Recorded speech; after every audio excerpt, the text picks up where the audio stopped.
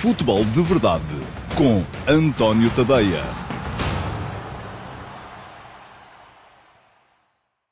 Olá, muito boa tarde a todos. Este é o Q&A de sábado, dia 5 de setembro de 2020. O Q&A que se destina a responder às perguntas que foram sendo deixadas dia a dia, desde segunda até sexta-feira, pelos espectadores do Futebol de Verdade. O Futebol de Verdade vai para o ar sempre de segunda a sexta, ao meio-dia e meia, em todas as minhas redes sociais, em direto, Facebook, Instagram, Twitter, também no meu canal de YouTube e no meu canal de Dailymotion, que depois é aproveitado para deixar o vídeo no meu site, antoniotadeia.com. Depois, a emissão desaparece da maior parte destes canais, fica apenas disponível no Facebook e no meu site, através do meu canal de Dailymotion, mas ao fim de semana temos uma sessão especial, ao sábado, também ao meio-dia e meia, do Q&A, perguntas e respostas, para responder às perguntas, porque eu potencio a interatividade nas emissões regulares do Futebol de Verdade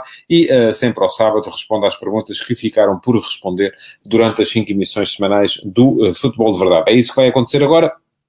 Vai para o ar apenas no meu site, no antoniotadeia.com, embora com links em todas as minhas redes sociais, e curiosamente houve um de vós que deixou um comentário numa das emissões no Facebook, numa das emissões regulares do Futebol de Verdade, a perguntar por que razão é que o Q&A vai para o ar apenas no site e não também em todas as redes sociais. Ora, isso tem a ver com uma questão de estratégia, porque naturalmente queremos chamar pessoas para o site. O site é a única forma que nós temos para também tirar algum retorno e pelo menos pagar a conta da luz e as assinaturas do StreamYard e essas coisas todas, porque senão estamos aqui nas redes sociais, a única coisa que conseguimos, e isso tem sido conseguido e de forma notória, é criar comunidade. Mas se a comunidade depois não for para o site, mais dia menos dia, este espaço vai acabar por ter de desaparecer, porque dá prejuízo. Bom, está explicada a questão. Eu já respondi também a esse comentário lá no Facebook. Espero que o espectador tenha visto e que vocês venham todos ao antoniotadeia.com ver então esta edição do Q&A. Vamos então começar com as perguntas para hoje. Salvo erro, são 12 perguntas para a emissão de hoje do Q&A. E começo com uma pergunta do Daniel Marcelino. Olá, Daniel, muito bom dia e obrigado pela sua pergunta. Pergunta ao Daniel: o Everton vai ser estrela, não vai? Acho que vai render uns trocos ao Benfica. Acho que a preocupação agora devia ser a nível defensivo e não mais avançados, mas o Jesus é que manda. Olha, tudo verdades. Que o Everton vai ser estrela? Acho que sim. Aliás, acho que já é internacional brasileiro, foi o melhor jogador da última Copa América, portanto é um jogador que não engana, que chegou ao Benfica e desde logo deixou indicações de que ia ser fortíssimo. E que vai ser uma aposta firme de Jorge Jesus para o lado esquerdo do ataque do Benfica. Que vai render uns trocos, isso também não tenho grandes dúvidas a esse respeito, a não ser que lhe aconteça alguma coisa má. E que a preocupação devia ser mais a nível defensivo e não mais avançados. Enfim, eu acho que o Benfica neste momento já tem condições para formar um 11 muito, muito competitivo. Agora, é como diz, Jesus é que sabe, Jesus é que manda e ele é que sabe o que é que tem na cabeça para a formação da equipa, portanto ele é que saberá, porque quer naturalmente, não é uma questão de qualidade, é uma questão de... não é uma questão de categoria, é uma questão de adaptabilidade às suas próprias ideias. Eu acho que ainda vai mudar alguma coisa ali na frente de ataque da equipa do Benfica, até mesmo com os jogadores que já lá estão. Tenho vindo aqui a dizer que muito me espantaria que, por exemplo, o Luca Waldschmidt não venha a ser titular nesta equipa do Benfica. Segunda pergunta de hoje vai para o Gonçalo Azevedo Mujo. Olá, Gonçalo, bom dia, obrigado pela sua pergunta também. O que acha da contratação de Gilberto? Acredita que conseguirá roubar o lugar a André Almeida ou será mais um flop dos laterais direitos que chegaram ao Benfica após Maxi? Gilberto é um jogador que eu conheço, do qual eu conheço alguma coisa. Parece-me um lateral muito competente, mas que precisa ainda, naturalmente, de se adaptar às ideias que o Jorge Jesus tem para a posição. André Almeida já as conhece, portanto creio que parte em vantagem. Eu acredito que nos primeiros jogos oficiais do Benfica, os primeiros jogos a contar do Benfica, o titular vai ser André Almeida. Depois, se Gilberto consegue ou não acelerar para roubar o lugar, conforme diz, ao André Almeida, veremos ao longo da época. Acho que Jesus pediu a sua contratação porque acredita muito nele e ele veio do campeonato onde Jesus estava. Portanto, há aqui uma diferença, apesar de tudo, para com jogadores, e houve alguns laterais que foram contratados e foram flops no Benfica ultimamente, mas neste caso o jogador vem do campeonato onde estava o treinador, portanto o treinador conhece o jogador muito, muito melhor do que qualquer um de nós. Mais uma pergunta para o Pedro Queiroz. Olá Pedro, bom dia, obrigado pela sua pergunta também. Pergunta-me o Pedro, caso se confirme a contratação de Darwin Núñez por 25 milhões, não lhe parece que a disponibilidade financeira demonstrada na operação Cavani está a inflacionar o valor dos alvos do Benfica? Olha, Pedro, essa é uma das muitas questões que inflaciona os alvos do Benfica e que inflaciona também os jogadores que o Benfica vende. Eu acho que o Benfica funciona no mercado sempre uns degraus acima de qualquer outra equipa no campeonato português, seja para comprar, seja para vender. E já disse isto aqui ao longo desta semana, nas emissões regulares do Futebol de Verdade. Eu acho que já houve vários casos de jogadores inflacionados, tanto a entrar como a sair. Olha, o caso do Raul Jiménez é um caso evidente. Ele veio do México para o Atlético de Madrid, passou um ano praticamente sem jogar em Madrid e depois veio de Madrid para o Benfica por mais dinheiro do que aquilo que tinha custado ao Atlético.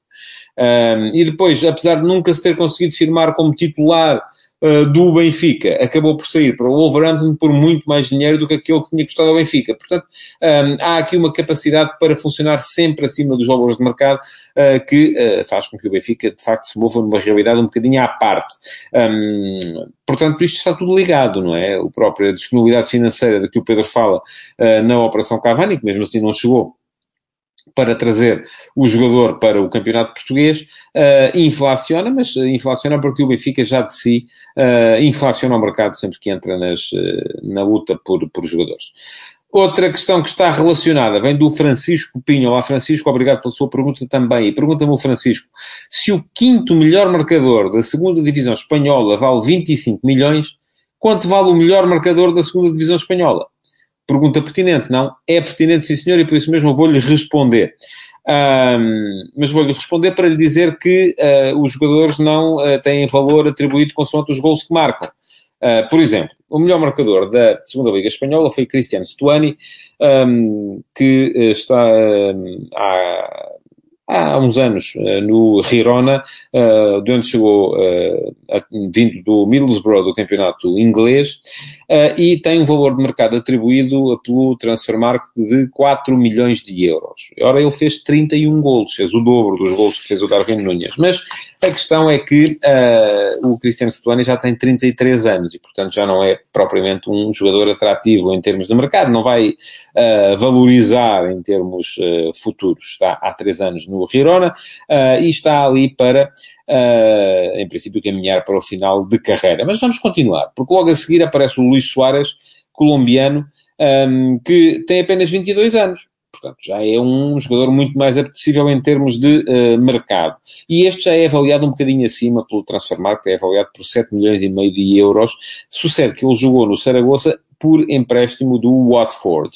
Portanto, não é propriamente um jogador que esteja no mercado também, porque o Watford quererá agora tentar aproveitar este colombiano que fez 19 golos na Liga Espanhola, portanto, mais 3 do que Darwin Núñez.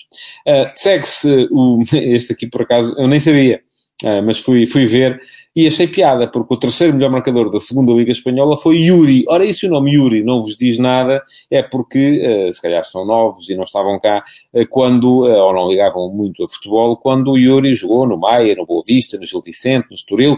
É um brasileiro veteraníssimo já de 38 anos, que é capitão do Ponferradina e que, tendo marcado 18 golos na segunda Liga Espanhola, está avaliado em 200 mil euros pelo Transfermarkt. Também não me parece, no entanto, que aos 38 anos Yuri faça virar muitas cabeças em termos de mercado. Segue-se, e aliás, o Darwin não foi o quinto melhor marcador, foi o quarto melhor marcador, com o mesmo número de golos do que o búlgaro Stoichkov. Não é aquele Stoichkov também, aquele que todos lembrarão. É um Stoichkov que jogou no Alcorcón, marcou também 16 golos, tal como Darwin, mas em mais jogos. E Stoichkov, que tem 26 anos, vale para o Transfermarkt 800 mil euros, mas também está emprestado pelo Mallorca. No entanto, aquilo que tenho para lhe dizer é que os jogadores não valem em termos de mercado consoante o número de gols que marcam, porque senão era muito fácil. Há uma série de fatores que influem, eu já aqui expliquei isso algumas vezes, que têm a ver com a idade, com a margem de progressão, com o clube que vende, com o clube que compra, e já há bocadinho a resposta anterior ajuda a explicar um bocado isto, o Benfica a comprar inflaciona, naturalmente, mas também com as características que quem quer comprar vê no jogador, e se calhar aquilo que Jesus vê em Darwin Núñez é algo que vai para além dos 16 golos que ele fez na segunda Liga Espanhola. Eu creio que é um bocado isso que está aqui em causa. Vamos então para mais uma pergunta, e esta vai para o Adriano Luzia Machado. Olá, Adriano, muito bom dia e obrigado pela sua pergunta. E pergunta-me o Adriano, Carraça foi contratação de empresários? Com Tomás Esteves, Manafá e Corona, qual é a lógica? O que acha do jogador? Não sei se foi contratação de empresários, sei que de facto a ideia do Futebol Clube do Porto era aparentemente vender Tomás Esteves, e Corona, enfim, é um jogador que está, que Sérgio Conceição continuará com certeza a querer utilizar mais à frente, embora eu acho que ele faz mais sentido, para mim, pelo menos, como lateral, porque dá mais qualidade vindo de trás. Quanto a Carraça, parece-me que é um jogador utilitário, não é? Não creio que seja um jogador que vá ser um dos craques do campeonato. É um jogador que está lá para alguns jogos, em que os titulares não possam jogar, para poder potenciar ali alguma rotação. Não é seguramente um dos melhores laterais direitos do nosso campeonato, mas pode vir a ser um jogador útil ao Futebol Clube do Porto. Mais uma pergunta relacionada com o Porto, vai para o João Ricardo Santos. Olá, João, muito bom dia, obrigado pela sua pergunta também. E pergunta-me o João acerca de Nakajima, qual é a melhor posição para o japonês? Numa lógica de segundo avançado, procurando mais mobilidade nos corredores. Eu creio que não. Eu creio que Nakajima será útil para o Porto jogar a partir da esquerda, como um dos médios, como o tal terceiro médio. Eu acho que o Porto, o esquema que o Porto tem a funcionar, em termos táticos, funciona sempre com dois médios a jogar a par. O tal duplo pivô de que Sérgio Conceição falava ontem na entrevista ao jornal O Jogo. E depois com um terceiro médio que, se jogar a partir da direita, vai, ora, ocupar o espaço no corredor central, ora, abrir à direita. E quando ele abre à direita, o extremo direito vai aparecer junto do ponta de lança, a fazer segundo avançado. E se esse terceiro médio jogar a partir da esquerda, vai, ora, ocupar o espaço à esquerda, ora, aparecer também ele no corredor central, perto do ponta de lança, e quando ele vem para o meio, então, naturalmente, o segundo avançado vai ter de alargar à esquerda. Ora, aquilo que me parece mais normal é que o Porto jogue com Otávio na posição de terceiro médio e um jogador como Marega ou eventualmente Corona a jogar como, também o Taremi pode jogar ali, a jogar como tal segundo avançado a partir da direita. Se, eventualmente, o Porto quiser jogar com Nakajima como terceiro médio, sacrificando o Otávio, ou fazendo o Otávio baixar no campo, para perto de um dos outros dois médios, o que vai acontecer é que o segundo avançado vai ter que atuar a partir da esquerda, para depois também atuar neste tipo de trocas posicionais com o Nakajima. Mas creio que, para já, a posição para o Nakajima vai ser a de suplente. Vai estar à espera de uma oportunidade, até por tudo aquilo que rodeou o final da época passada, e até inclusive o início desta época, com as preocupações que o japonês teve devido à epidemia, à pandemia de Covid-19. Mais uma pergunta e mudamos a agulha para o Sporting. Esta vai para o Rui Camarapino. Olá, Rui, muito bom dia, obrigado pela sua pergunta. E pergunta ao Rui, no Sporting, jogar só com dois médios puros não é dar o meio-campo a um adversário forte? Percebo a ideia, Rui, mas o futebol é mais complexo do que isso.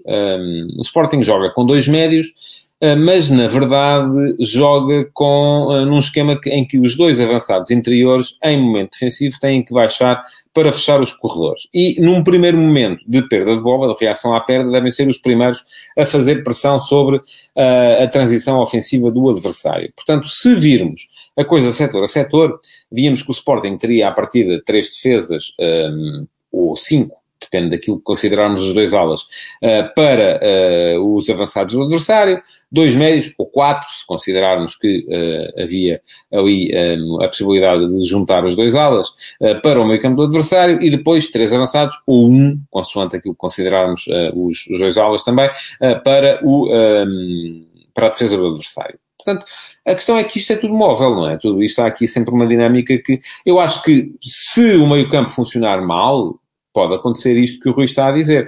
Mas aquilo que eu vejo é que o Sporting vai ter que ter, e este ano vai ter pré-época para trabalhar, ou está a ter pré-época para trabalhar as ideias de Ruben Amorim, vai ter logo à partida os dois avançados interiores que num primeiro momento vão ter que pressionar a transição ofensiva do adversário e no momento da organização defensiva vão ter que fechar os corredores laterais, e isto permite que o esquema do Sporting acabe por funcionar muitas vezes em termos de organização defensiva como um 4-5-1. Porquê?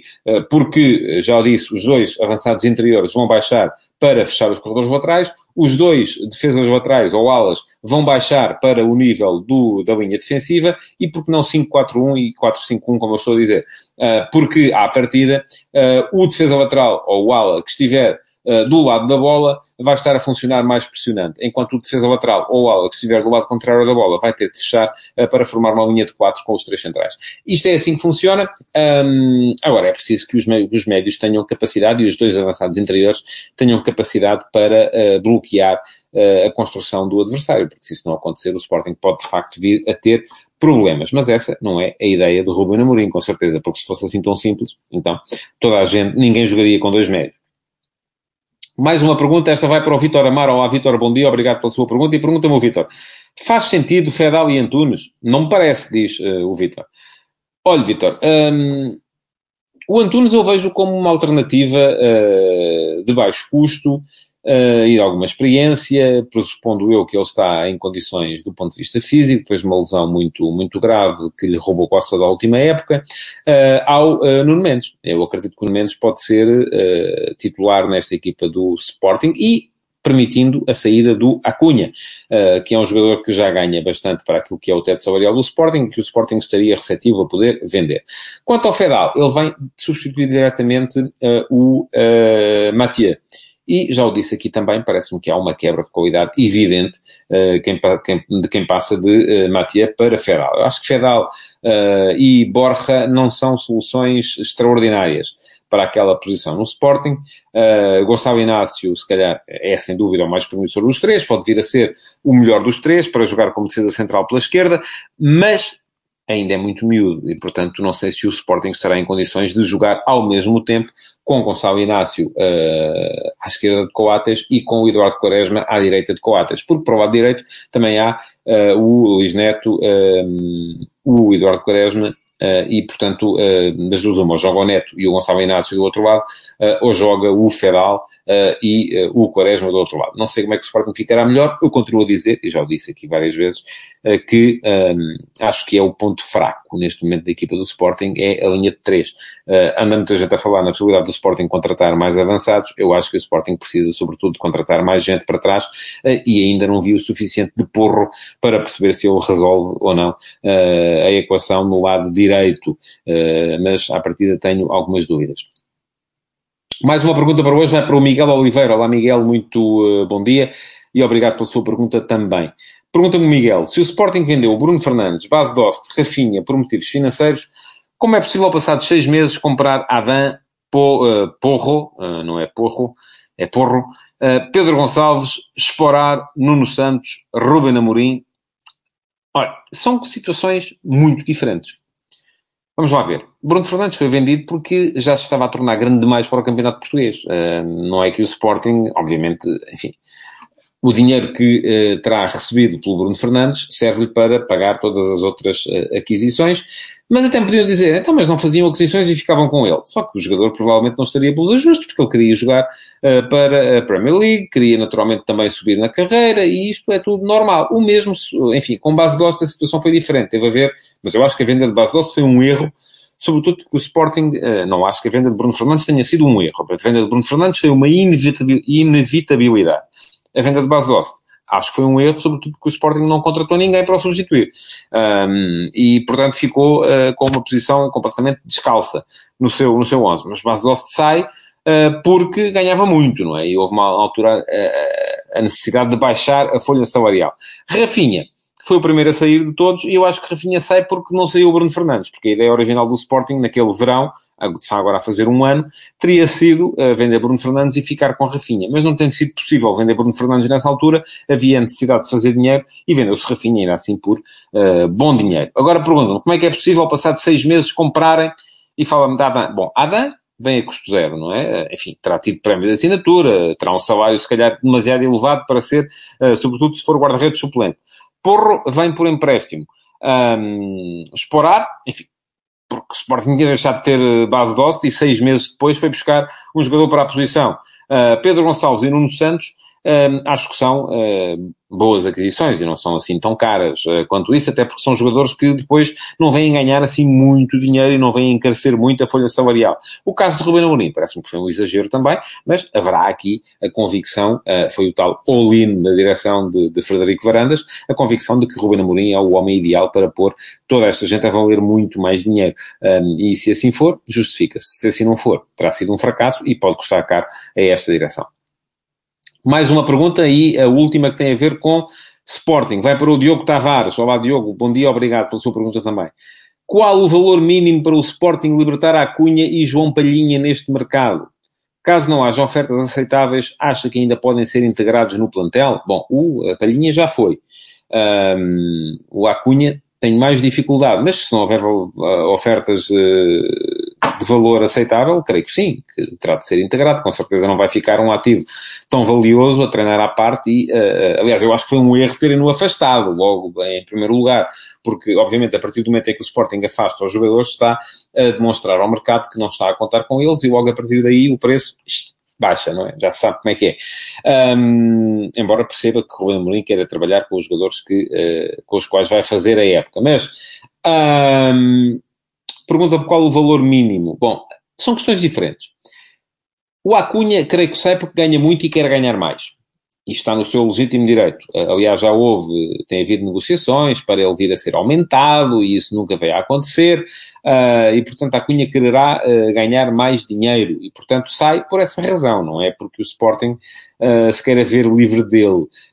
Quanto ao João Palhinha, creio que estará longe ainda do teto salarial. E foi um jogador que o Sporting dispensou ou emprestou ao Sporting Clube Braga para ele ganhar estatuto, para ganhar experiência, para depois poder vir a impor-se no meio campo do Sporting. Portanto, neste momento acho que é um bocado tolice o Sporting vendê-lo, ainda por cima quando não tem 100% do valor da venda e ainda por cima quando depois não tem uma solução evidente muito melhor do que ele e ele não é, ao contrário da Acunha, um jogador muito caro. Portanto, eu acho que o Sporting pode libertar o Acunha pelos tais 15 milhões, era bom que os conseguisse. Quanto ao Palhinha, eu creio que abaixo de 15 milhões também me parece que será um erro deixá-lo sair. Sobretudo porque depois, se vierem, imaginemos, 10 milhões e parte for para entregar ao Braga e outra parte for para ir contratar um jogador no mercado que será sempre uma incógnita, o Sporting acaba por ficar, se calhar, com saldo zero e sem o problema resolvido. É isso que eu acho. Bom, vamos para mais uma pergunta. Esta vai para o João Costa. Olá, João, obrigado pela sua pergunta também. E, lamentavelmente, não lhe vou dar uma resposta muito completa, porque se o fizesse, toda a duração deste Q&A não chegaria. Mas vou deixar já a promessa de que, alguns para a semana, vou dedicar um futebol de verdade a este tema. E a pergunta do João é: qual a equipa que tem feito o melhor mercado fora dos 4 grandes? Olha, eu acho que há casos de gente que se está a reforçar bem.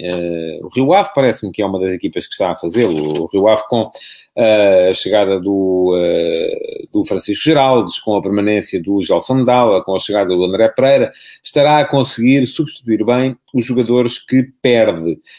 Faltar-lhe ainda um avançado com condições para ser Taremi, porque acho que o André Pereira vem mais para jogar a partir das alas. Enfim, André Pereira pode ser ponta de lança também.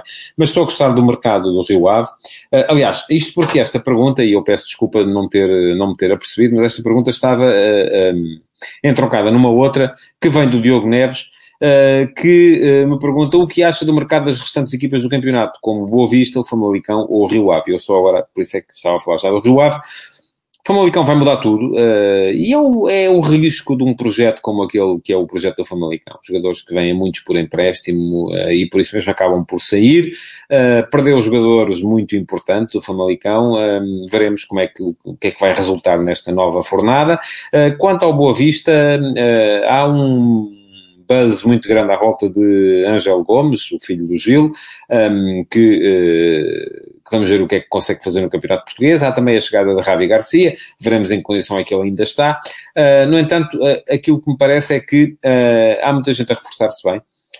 O próprio Vitória Sport Clube está a fazê-lo, mas não vou dar-lhe ainda uma resposta concreta a dizer quem é que se está a reforçar melhor. Vou deixar isso e remeter isso para uma edição do Futebol de Verdade desta semana, e está já prometido que na semana que vai entrar vou dedicar uma edição do Futebol de Verdade a falar do mercado dos outros, daqueles que não são os 3 grandes. Ou os 4 grandes, porque o Sporting Clube Braga já lá está também. Mais 2 perguntas antes de acabarmos o Q&A de hoje. Esta vai para o Ricardo Mosquito. Olá, Ricardo, bom dia, obrigado pela sua pergunta. E pergunta-me o Ricardo, o problema do ou com o Rui Pinto não é expor seja o que for. O problema é que só fala do Benfica. Não deixa de ser estranho, não acha?